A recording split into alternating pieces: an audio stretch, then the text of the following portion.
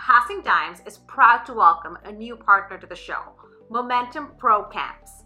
Momentum Pro Camps runs volleyball camps across Ontario, bringing professional athletes, coaches, and resources to communities, clubs, and partners. Momentum's mission is to inspire and develop high performers for life, and they're doing just that.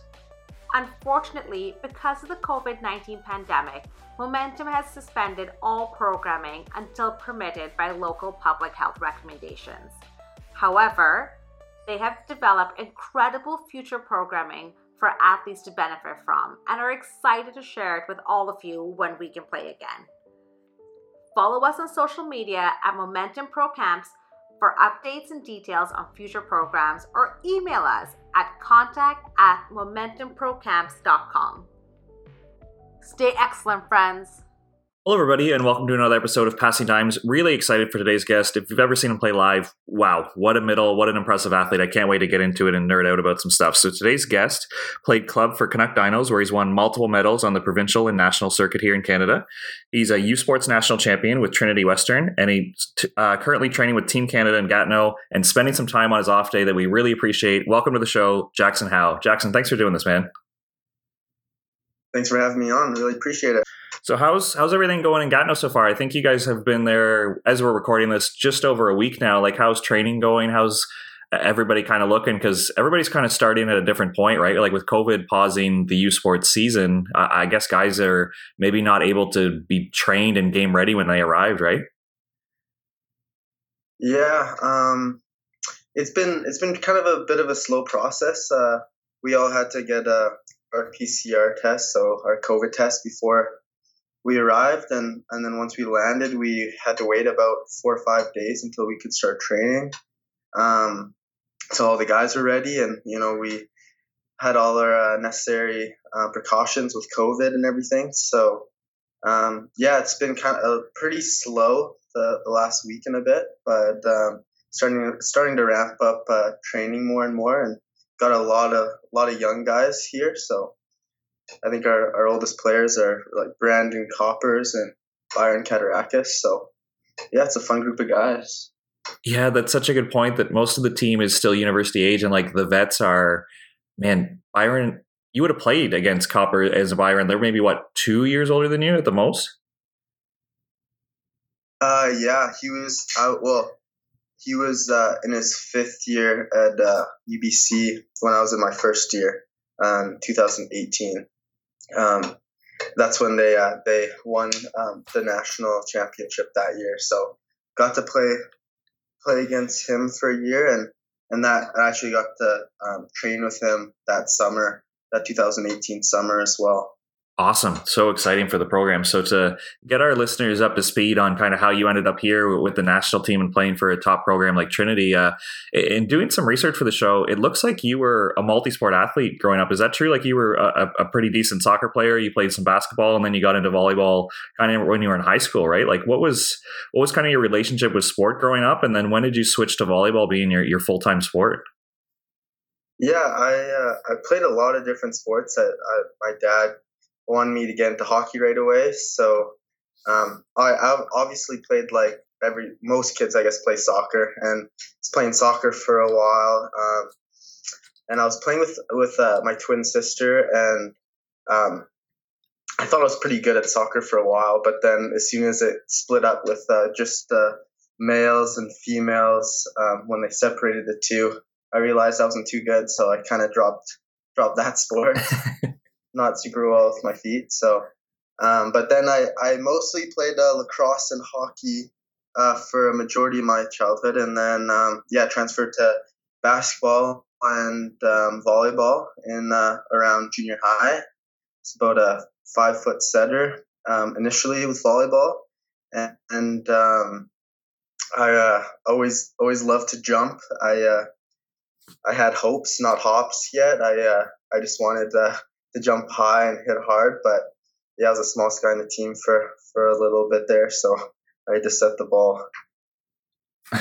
Nice. And did your sister's success in volleyball have any influence on you? Like obviously her athletic career and what she's been able to achieve in volleyball, like was that something you guys talked about together, or did she maybe get into it a touch before you did? Yeah, she was. So she grew so much quicker than I did. She was at one point about 8 inches taller than me. So it was more like having an older sister. She's a lot more mature than me for a while. But yeah, we've like pushed each other our whole life, like 101 on the driveway, playing basketball, playing 21. Sometimes it ends with tears, and I'm not saying who it is, but um, yeah. So I think she's been a very substantial person in my life as far as athletics goes, because we've both been really passionate to achieve a high level for ourselves, and yeah, even just stuff like high school, we started working out together in around grade 10, grade 11. So yeah, she's been a big person for that. Nice. It's so cool to hear about the athletic support you had in your family. But again, trying to do some research for the show, did you go to high school with both Elsers? I think Pierce was there. He would have been a little bit older. And then I don't know if he was too far away for you to know, but did Riley Barnes also go to the same high school? Like, what area are you growing up in Alberta that just has all these athletic volleyball players coming through? I don't know what it is, but yeah, Pierce did go there. He was grade 12 when I was in grade 10, and Jesse and I were in the same grade at Scarlet. And then in my final year, my grade 12 year, Matthias was there in grade 10, and he played up on our team. But yeah, a lot of great volleyball players have been through Scarlet. There was Brett Walsh was there, Riley Barnes, Jeremy Davies. And then as far as my family goes, I had my dad even went there back in the day. And then my older brother as well. He played at Winnipeg, but he played volleyball there. And my sister. So just, yeah, a whole heap of volleyball players. I'm not sure how they are now, but for a while, they had some pretty good players coming through. And is there a teacher or a coach you'd like to give a shout out? Like, was it kind of just a great time, and maybe like club volleyball was really popular in the Alberta area, that like that's why the school was doing well? Or was there somebody at the school who was really making sure everybody like fell in love with volleyball and was having a good experience? Yeah, back in the day, I think the coaches have switched kind of back and forth. I had my coach was Miss Prince. I think she has some experience in volleyball, like playing with the national team.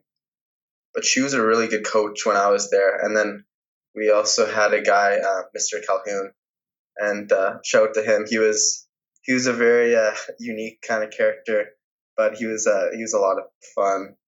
But I don't really know what the reasoning is.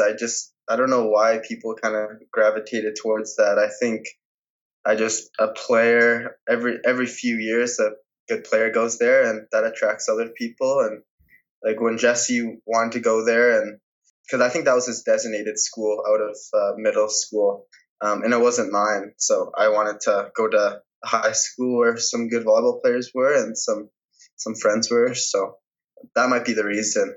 Yeah. Nice. And then what age did you feel like you started playing club volleyball and you wanted to take it serious? Like, was there a certain point that you wanted to play club, and then maybe with your older brother, like you knew what post-secondary was going to be like and you started to pursue that? Like, do you remember a point in time where you knew that like volleyball was going to be something you wanted to pursue? Yeah, I think it was about U16. I was playing for a club called Canada West, and my head coach was actually Bruce Edwards. He's a legend for the national team. And around that time, I just remember just going to practice, being really excited every day to just get on the court. And I felt like the people I was interacting with were really high quality throughout playing volleyball and on various teams. Yeah, I remember pretty clearly, like just going to practice in U16 and being really exciting and thinking like, I think this is the sport for me. Like I love basketball and I loved hockey and lacrosse and stuff, but it was getting a little bit too much for me. So that's kind of when I wanted to branch off and stick with volleyball. Nice. And do you remember what your recruiting journey was? Because I'm just like, I pulled up an article earlier today, and I think it was the first season you played 18 years, excuse me, maybe the second. I'll just flat out ask you. Fog ended up winning, and they had Max Elgert, who's the U of A setter right now, great player. Shawan Vernon Evans and Tariq Sani were the Pac-Man guys, and had great careers here in Ontario, and Shawan's on our national team now. Looks like Eric Lepke's team finished fourth. You're there with Dinos. It looks like Jesse Elser's there with Dinos. Like, it just looks like a pretty, or excuse me, maybe that was the year you played 17U, and I'm reading off the 18U names, but it looks like a pretty stacked year or two of athletes over and over again. So did that help you just kind of know that post-secondary was going to be another level, just because there's so many coaches around watching like this 17U and 18U cycle about to come through, because there's just so many good athletes? Yeah, that was my first U18 year. Yeah, the recruiting process there was interesting. I think by that time I think I just started talking to Trinity and a few other schools. I think U of A and Winnipeg. My brother was going there. But yeah, I think that was the first time, maybe that season, where I thought post-secondary was a possibility. Because before that, my expectations were pretty low. I didn't really think about it a whole lot. I had an older brother I watched quite a bit. He played a year at Capilano, and his recruiting process was a little different, like kind of hard. He was going to go to UBC, and then things didn't work out, and went to college for Capilano, and then ended up in Winnipeg. So from his experience, I kind of had an idea what it would look like. But yeah, U18 around that tournament was the first time I just started getting reached out to some coaches that season. Nice. And did having a twin have any influence? Like, you both end up at Trinity. Like, was that something you two discussed? That obviously just you've grown up with a sibling so close your whole life that maybe university you guys wanted to pursue the same one, or did that just happen by chance? And like you said, you were considering like U of A, Winnipeg, Trinity. Like, it seems like a ton of Canuck guys have gone to Calgary over the years. Like, when you started to narrow down your list, what kind of went into that decision? Well, I think a big part of that is you gotta think about, like, am I like a homebody, or do I want to leave home? And I think for me, I was ready to leave home, just try to explore something new, kind of make it my own, have more independence. So that was a big factor, and I think seeing Hillary leave, as well as my brother, I kind of saw, I guess, their kind of lifestyle, and I went on a recruiting trip to Trinity, and also watched quite a bit of Hillary's games, and I think I flew down there one time to watch one of her games as well. So I kind of had a pretty good idea what Trinity was like, which when I spent quite a bit of time with like Hillary's team, when, I don't know, they would come over and have a meal before a game or whatnot, if they were in Calgary. So I kind of had an idea what it was like.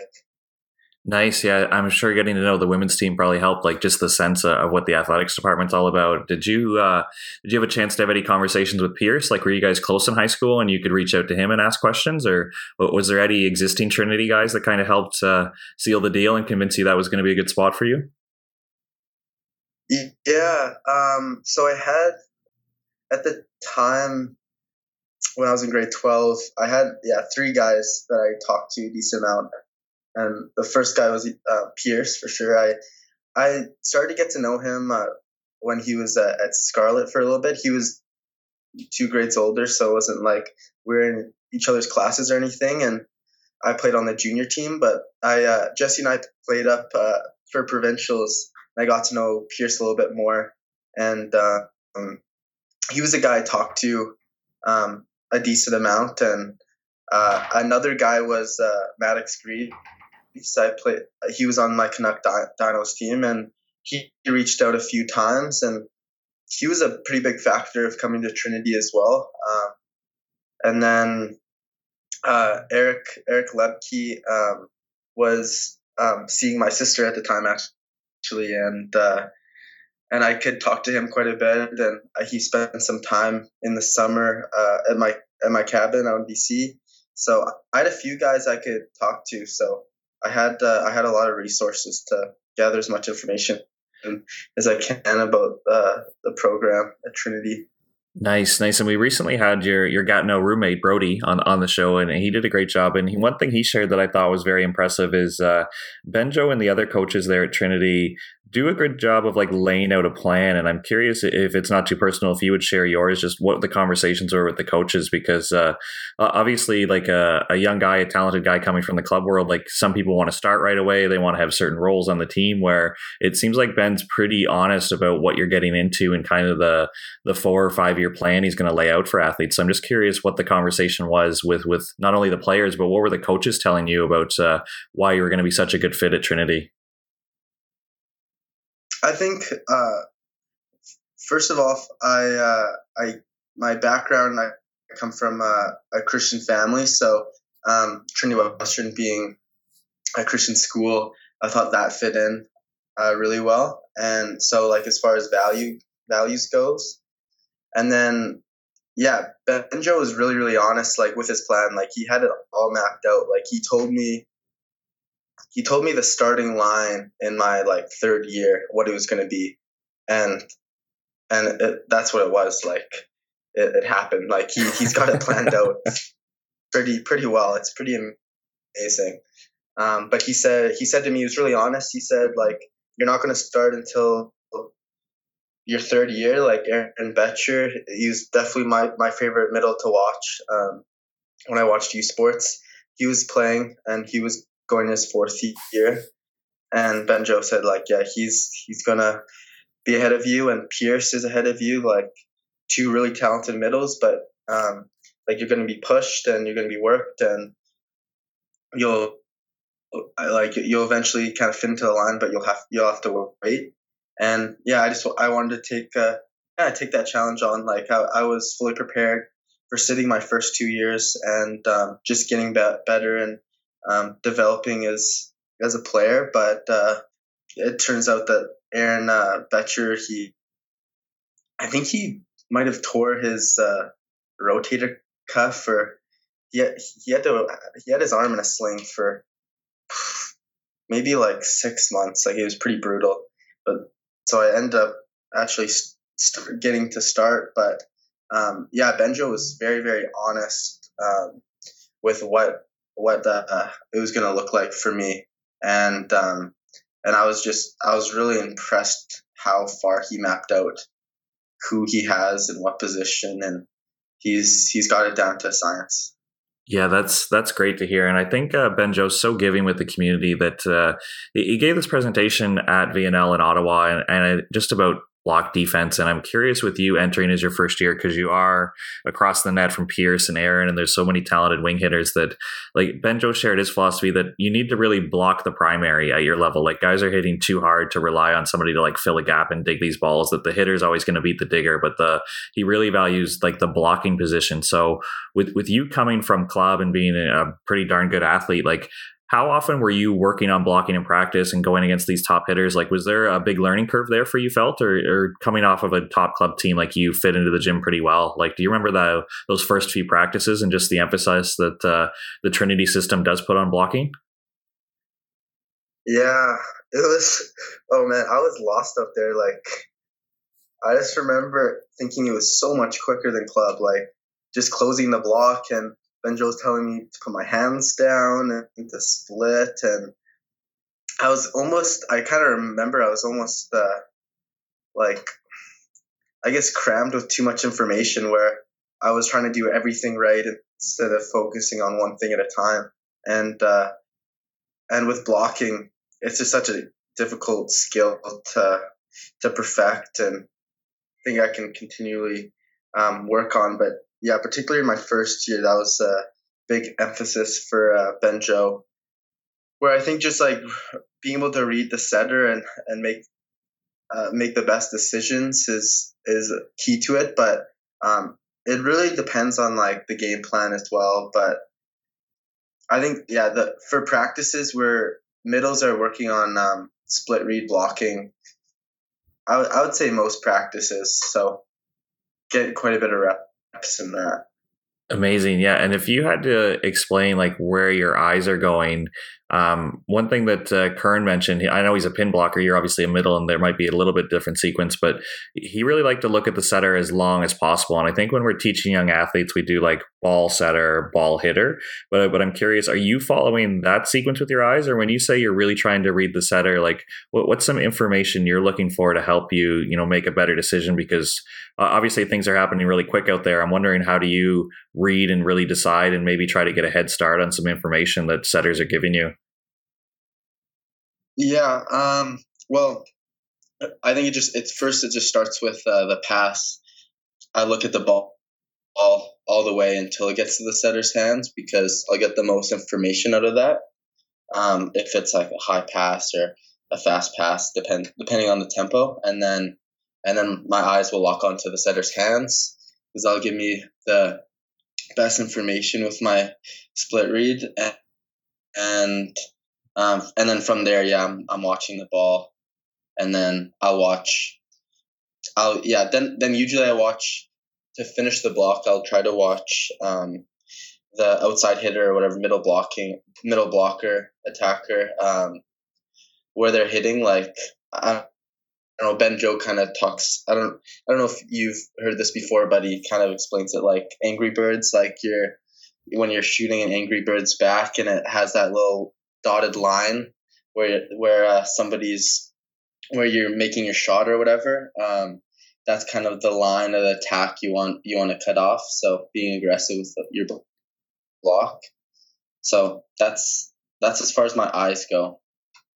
Awesome. That makes sense. Yeah, for sure. And when you keep saying like split read, are you saying like maybe you don't have to give up this intel? Like I'm not sure actually if you're going back to Trinity next year or if Benjo wants you to share the system. But as a middle, you're never really in like a commit situation where you're going to follow the other team's middle. Like your base defense is you're always kind of reading and trying to really get on the setter. That there's not a middle like.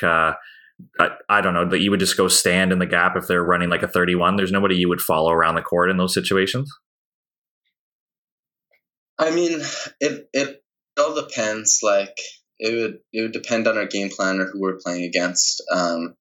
But most of the time, I think it's best to be neutral, and not front. But it really, it depends on what system we're trying to run and what system we're defending against. So, yeah.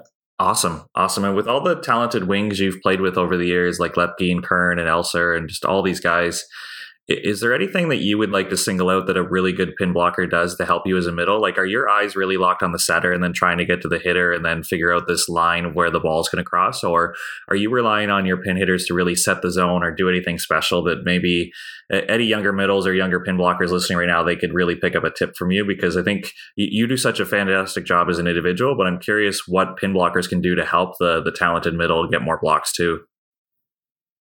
Well, definitely just setting a solid block, like be able to have a correct alignment on the hitter. So like if that's like right hand chest or right hand on right shoulder, like depending on what they're trying to take, whatever the hitter's primary shot is.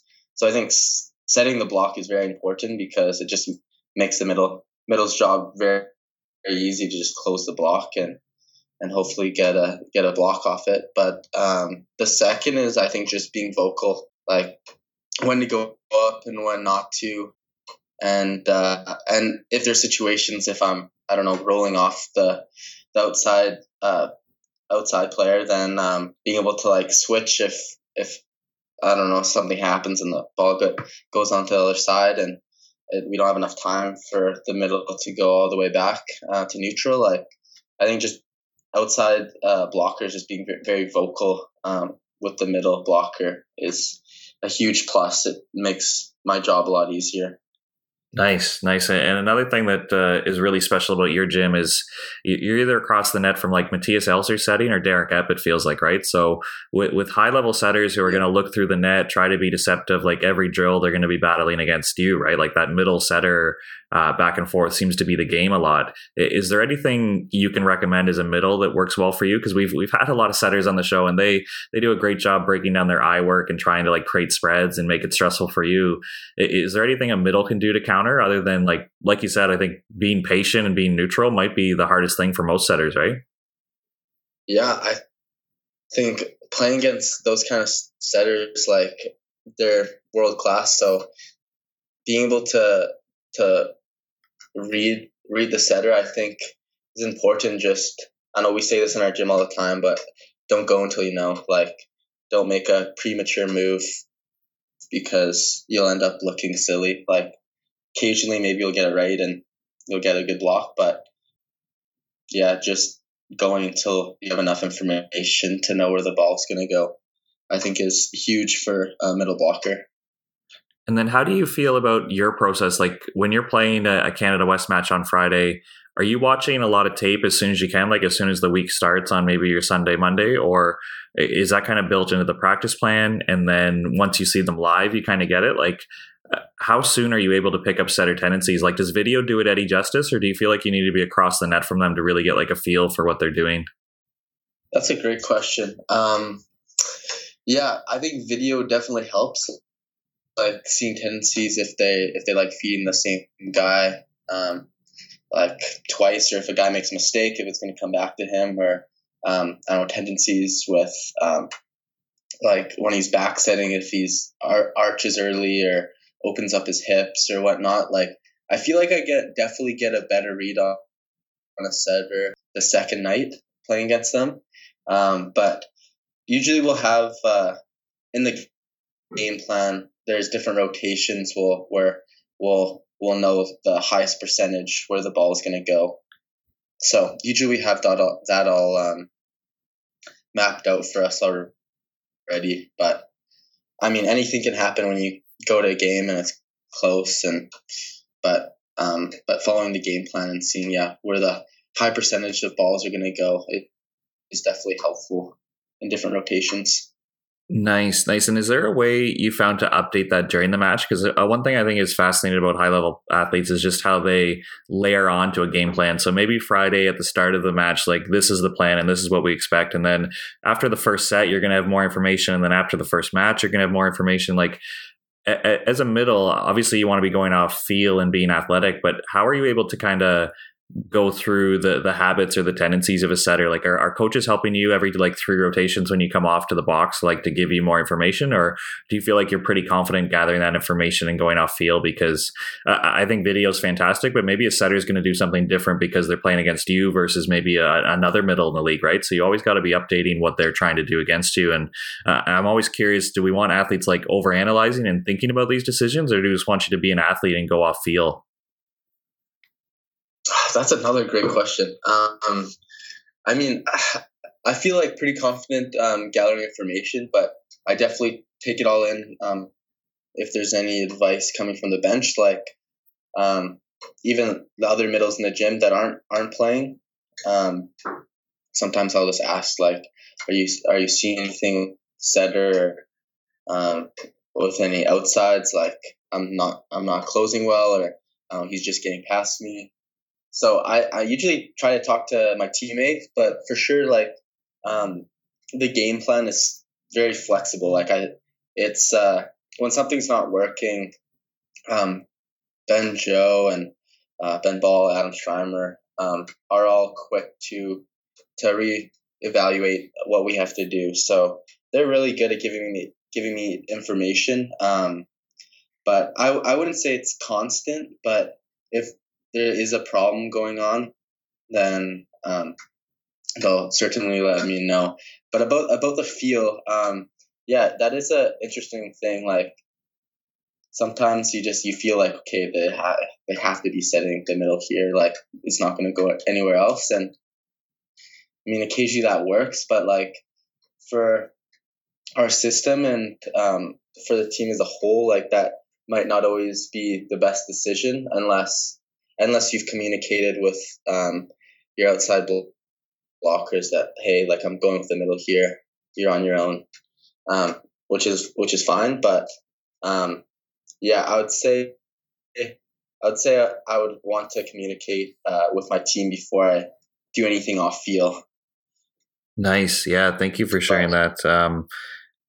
Another important part of your game, like obviously anyone who's seen you play shows like how offensive you can be and how athletic you are. So obviously the blocking stuff is the primary, and like you're really important to the role of your team's defense. But the offensive side of the ball, is that something you've always enjoyed since high school and club? Because it seems like you're aggressive, you don't take plays off, you're always going to be an option for your setter. Like, was that something you felt like you had to train up, or that was something that like drew you to the middle position right off the bat?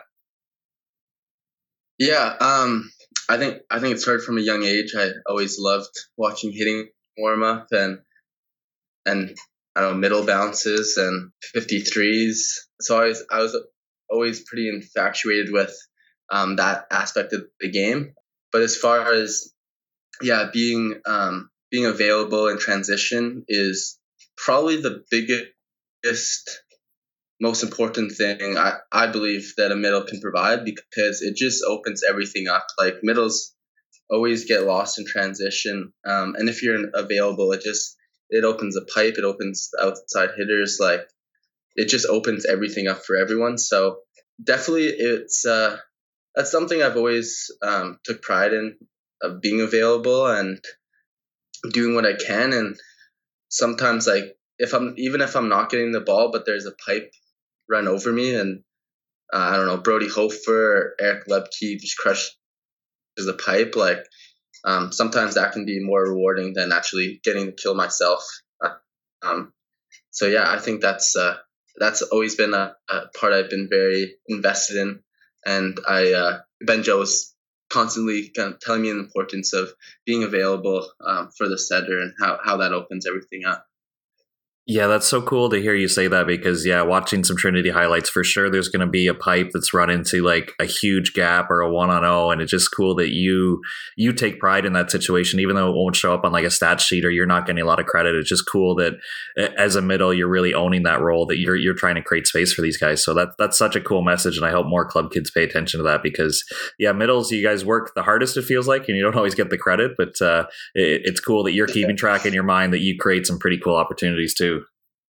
So in Ontario here, I was telling Brody, I thought we were pretty lucky to host the Can-Am, and I think Unity Volleyball and the Shermer family, they did a great job hosting that. But one of the cool things was just to compare Canadian volleyball to the NCAA, and what was even cooler was just the matchups that like you and Pierce got against like the Lewis middle. I think Tyler Mitchum's a really special player. It was fun to watch him play, and obviously with Danon being a Scarborough guy, it was cool to like compete against him when he was a Titan here in the OVA circuit, but also see him playing at UCLA. So just curious your thoughts coming into the Can-Am. Like, it's a holiday tournament. You guys are in a little bit of an off season, but were you fired up to play against some NCAA schools, and not only NCAA schools, but some top middles that maybe you wouldn't have access to, maybe ever seen these guys before, but it was just a chance to play against some national team caliber guys across the net? Yeah, I was, that was probably one of the most enjoyable tournaments I've been a part of, especially just playing at such a high caliber tournament. Like the talent was nuts, like with the NCAA players there and the middle we got to play against. But yeah, I didn't. I hadn't really watched too much NCAA before the tournament. We did some video on them, but yeah, I was more just looking forward to kind of seeing like how we compare to these top tier schools, and ended up being a great tournament for us. And yeah, I think it's opened the door for a lot of future things to come, and conversations that something like this will happen again, or maybe we're coming down to the States. I don't know. It's kind of, I don't know. It's nothing set in stone, but there's been conversation with it after, so it's really exciting to see that, and being a part of that has been a huge honor.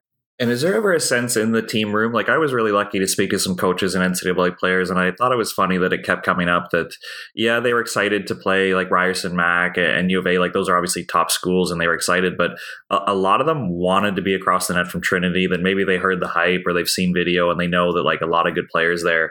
Like, was that something that you guys feel where, I don't want to over dramatize it, but it feels like Trinity's men's volleyball team has reached the level of like Duke basketball where everybody's going to get their best, whether it's somebody you've seen before or not. Like, you're just always going to get the best. People have heard of you no matter what gym you're in. Like, did those conversations ever come up just over dinner or in the team room, or were you guys just treating it like a fresh opportunity? And like I said, it was a holiday tournament. It was something a little bit different, and that was enough to get you excited. Yeah, definitely. I'd say like we try not to like buy the hype. Like, we're going, it doesn't really matter if we're playing UCLA or the worst team in the league. Like, we're coming out each game being as prepared as the last. So I think we just keep each game the same and how we approach it. So I don't really think I know that every team we play against is usually we're gonna see their best, or they're all fired up, and I think it's that level of consistency we try to bring to every game, and I think that's in our preparation, which I think gives myself the most confidence, where I believe we do everything in our power to be as most ready as we can be before we enter that game. So but playing against some different and fresh teams from the NCAA was special, and I think it was kind of a mutual shared excitement being a part of that tournament and playing against such high caliber players. Awesome. And like I said, we were talking before the show about the amount of Trinity guys we've had on, and I just think it's a cool culture where each guy's added a little bit something extra, where it doesn't seem like Benjo has like the same mantra or the same story he tells every team, and everybody just buys into it with tradition. That like Eric Lepke really invested in like the 20 Mile March story, and other guys have talked about like the Bruce Springsteen quote. Adam Schreimer really liked the idea of like being dependable and accountable. Like, is there anything within the culture that you really gravitate to, or that Benjo's kind of explained to you just about how he sees you or how you fit into the culture, what the Trinity culture is about? Like, is there anything culturally that you think is a pretty cool job that everybody buys into, or that's really resonated with you? I think that one of the biggest things with the culture is it feels like a brotherhood. Like, I'm playing with my best friends every single day, and there's a lot of hard times and a lot of great times throughout the season, and I think Benjo is really good at evaluating what the team needs and kind of what the theme of the year is. Each year is going to be different, but then kind of individual mantras, like a big one for me is out of your head and into your eyes, where I tend to be internal when I play sometimes, when things aren't going so well, or I don't know, sulking on a mistake or something. But just there's a lot of individual kind of golden nuggets the coaching staff provides for each player, and each player can have maybe a little bit different perception of what that is and what it means to them. But I think that's what a really unique thing about Trinity is the coaching staff and the culture. I think it caters to individuals, and then it kind of brings everyone together, where we're kind of obsessed of just hanging out with each other on and off the court. So it's a really, really just fun environment, and I've never really felt like guys are out to get me. It's always been really supportive and a loving environment, and that ultimately at the end of the day, you just want the best for that individual. And I'm entering my 5th year, and looking back at with the alumni that have graduated and the people coming in, it's awesome to think like I've made lifelong friends, which I don't think I would have if I would have been anywhere else. I think there's a lot of great schools, but Trinity just has this unique culture to it that's really contagious. So, wow. Nice. And I'm curious, how do you find the balance of that, especially being a middle in that gym where you're just battling against guys over and over again, where you have this brotherhood. But one thing Eric mentioned at his show is that it wouldn't be a big deal if he were to look across the net at like Derek Epp and say like, hey, you guys need to pick it up over there. Like if somebody's slacking or not giving you the best opportunity to work on what you need to, or if you're not providing that for them, it seems like guys are comfortable, for lack of a term, to like call each other out. But I'm curious how you found that balance of like, there's a brotherhood, but we still have like a job to do and we're in the gym. And when I'm across the net from you, we're competing. We're not like just being friends about it, right? Does that make sense? Like, how did you find the balance of when you're in those competition situations in practice to like go at each other, but still like respect each other? Yeah, like brothers fight. Like we're gonna get on each other. We're gonna hold each other accountable. And I think being initially when I was younger, if I got criticism or I don't know, yelled at or whatever it could be, I might have not taking it the same way as I do now.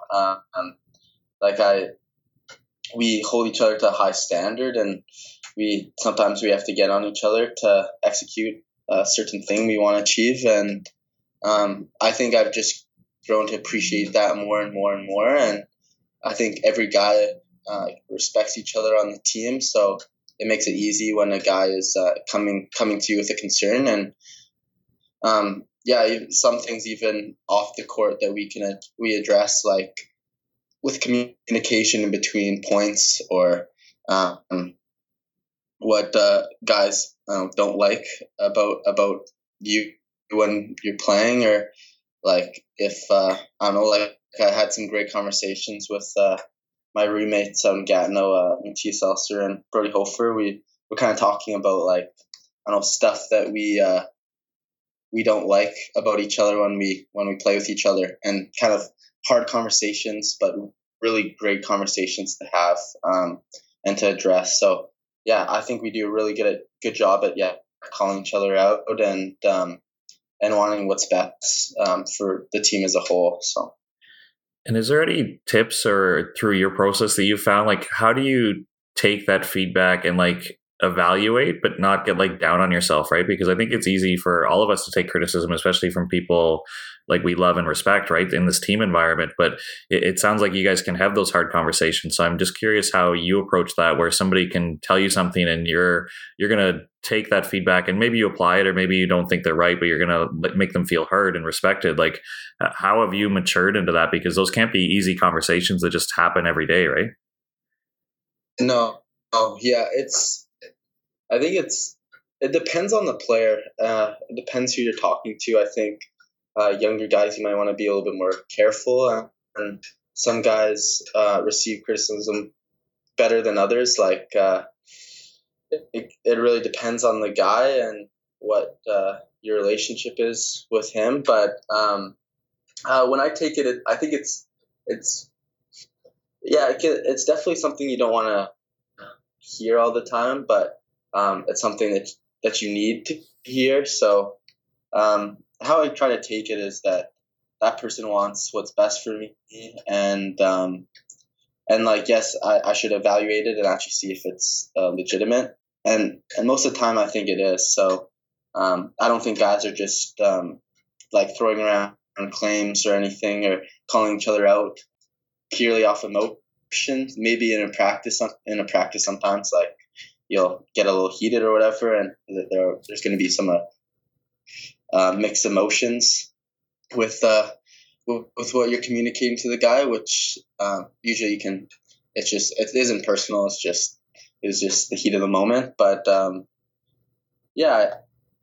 try to take it as the guy just wants what's best for me, and we're in a culture and on a team where we strive to hold each other at a high standard and take ownership of our own actions. And I try to look at it that way, and to try to grow as a man, because stuff like this is going to happen in the future with work and family, and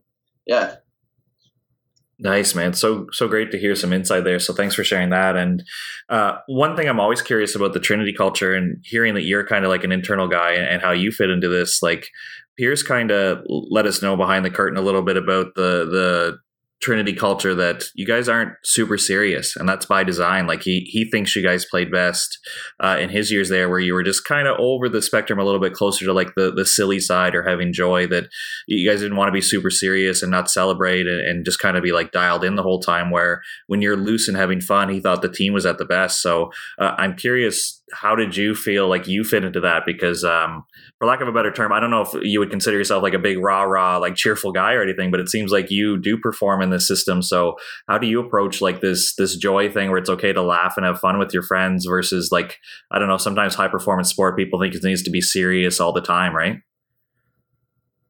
Yeah, that's funny. I would say I would agree with Pierce. Like I think a little bit more silly when he was here was the right approach. Like things to be light on the court is always nice, and I even have kind of like a mini reset button kind of mantra. Like I kind of hit my leg twice on the side of my thigh, and it brings me back to when I used to play with Jesse Elster in club, and when we were both middles, we'd block each other, and I would kind of pound my chest twice, and if I got a block on him, and if he bounced the ball on me, he would hit his chest twice, and it's kind of like a little reset button where it kind of reminds me like why I play, and why I play is like, one is like friendship and the ability to play with one another, like with guys you love, but also that at the end of the day, it's fun, and like I'm playing volleyball because it's a great time, and it brings me a lot of joy, and it brings guys around me a lot of joy, and I think having a little bit of a silly atmosphere kind of helps with that. So I think not always in practice it's great to be too silly, but I think for games, to be a little silly kind of brings the best out of a lot of players. And I'm curious, you're with the national team now. You've been in Gatineau before. Like, do you ever feel like when you leave the Trinity culture that you have to be somebody else, or like do you apply this to every team you're going to be a part of? Because obviously it's going to change. The group dynamic changes, the coaches change, and obviously now you're in the team room and there's some UBC guys and there might be some like OUA guys, right? So it obviously changes quite a bit. But is there anything that you've built into your routine that you're going to take with you that the Trinity culture really serves you well and you're always going to apply it? Or do you feel like you have to be flexible and always be adjusting to like what that squad's going to need from you too? Yeah, that's a good question. I think the ability to be flexible is key because every team's different. Some teams might perform better if they're more on the serious side. And like, yeah, being out here in Team Canada, like I think there's definitely stuff I do bring, like where, I don't know, just like trying to be a friend to each and every guy on the team, I think just builds a better chemistry and I don't know, brings more open discussion and conversation when you're comfortable with the guys around you. So I think that's something I've kind of brought from Trinity. But yeah, as far as the level of play, I think it's important to be flexible to what the team needs and what the coaches want. So yeah. Nice. And you guys are scheduled to play in the Pan Am Cup, but with that being an unknown, just with like the state of the world right now, like how do you find your ability to get focused for practice and really dial it up? Like obviously around new guys, I'm not sure if you've played for Bravo as a coach before, so maybe that's enough excitement. But are you a guy who really needs to be fueled by competition, or if COVID's taught us anything, like maybe you enjoy going to practice and just going through the process? Like I'm curious how you feel like you're preparing, and maybe how the squad is preparing for the next the summer ahead of you, I guess, right? Yeah, I'm definitely fueled on competition. I'm pretty hungry to play again. This year, like I really just didn't want to waste this year for skill and development goes. So I feel like I've had an amazing opportunity to work on things that otherwise wouldn't, because a lot of the season is you're trying to get in rhythm for a game, or you're trying to get something down, fix 30 or whatever. But this year, And this summer I have an opportunity for more development and to get better. Yeah, as an overall player in all aspects. So I'm really trying to focus on that. But yeah, I'm super hungry to actually have a competition. I would love if we could do the Pan Am, but I mean, it's up in the air. I don't know if it will happen. I feel like it likely won't, but yeah, I think just taking every day, each day,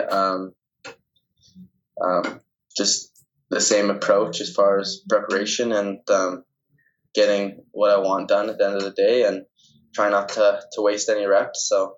Well, man, this has been great. I know you're on your off day, so I want to be sensitive to your time because I know you're in for another probably heavy week, and the guys are going to get really firing here. So to enjoy the rest of your day, we'll get you out of here on this one. And one thing we've really tried to make a tradition on the show is just to share a funny or odd moment that's happened to you, because I think volleyball, whether you're a rec player or a high level player, something odd or funny happens along the way just because we're in such a great community. So I was hoping you could just tell us a funny story before we let you go.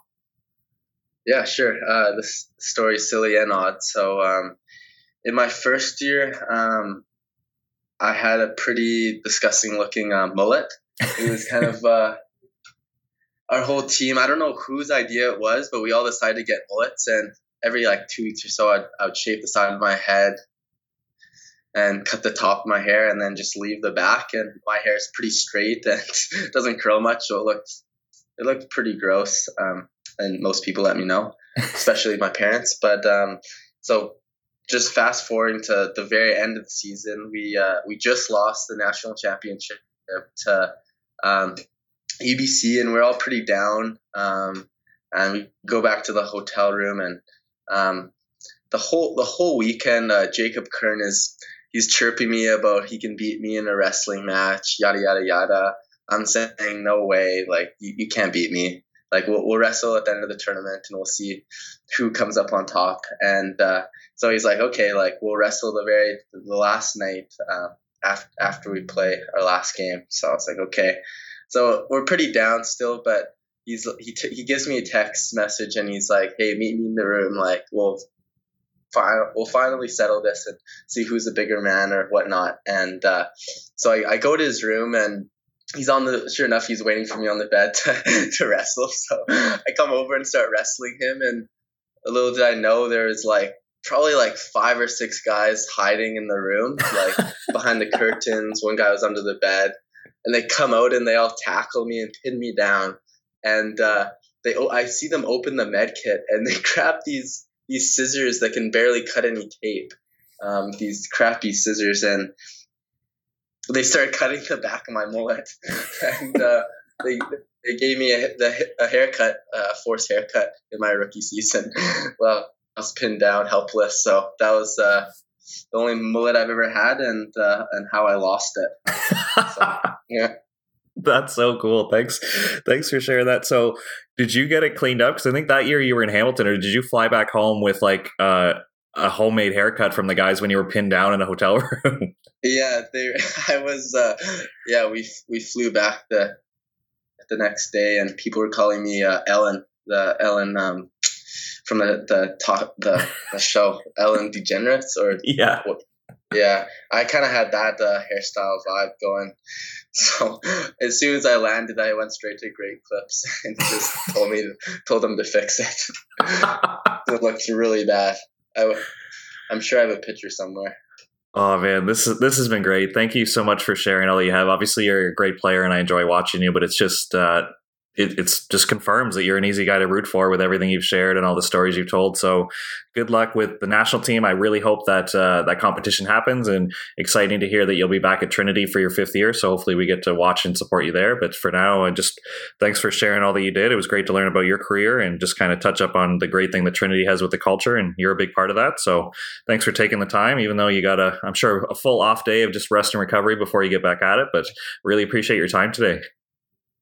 Yeah, thanks, Josh. I really appreciate you having me on your podcast. Doing great things on this.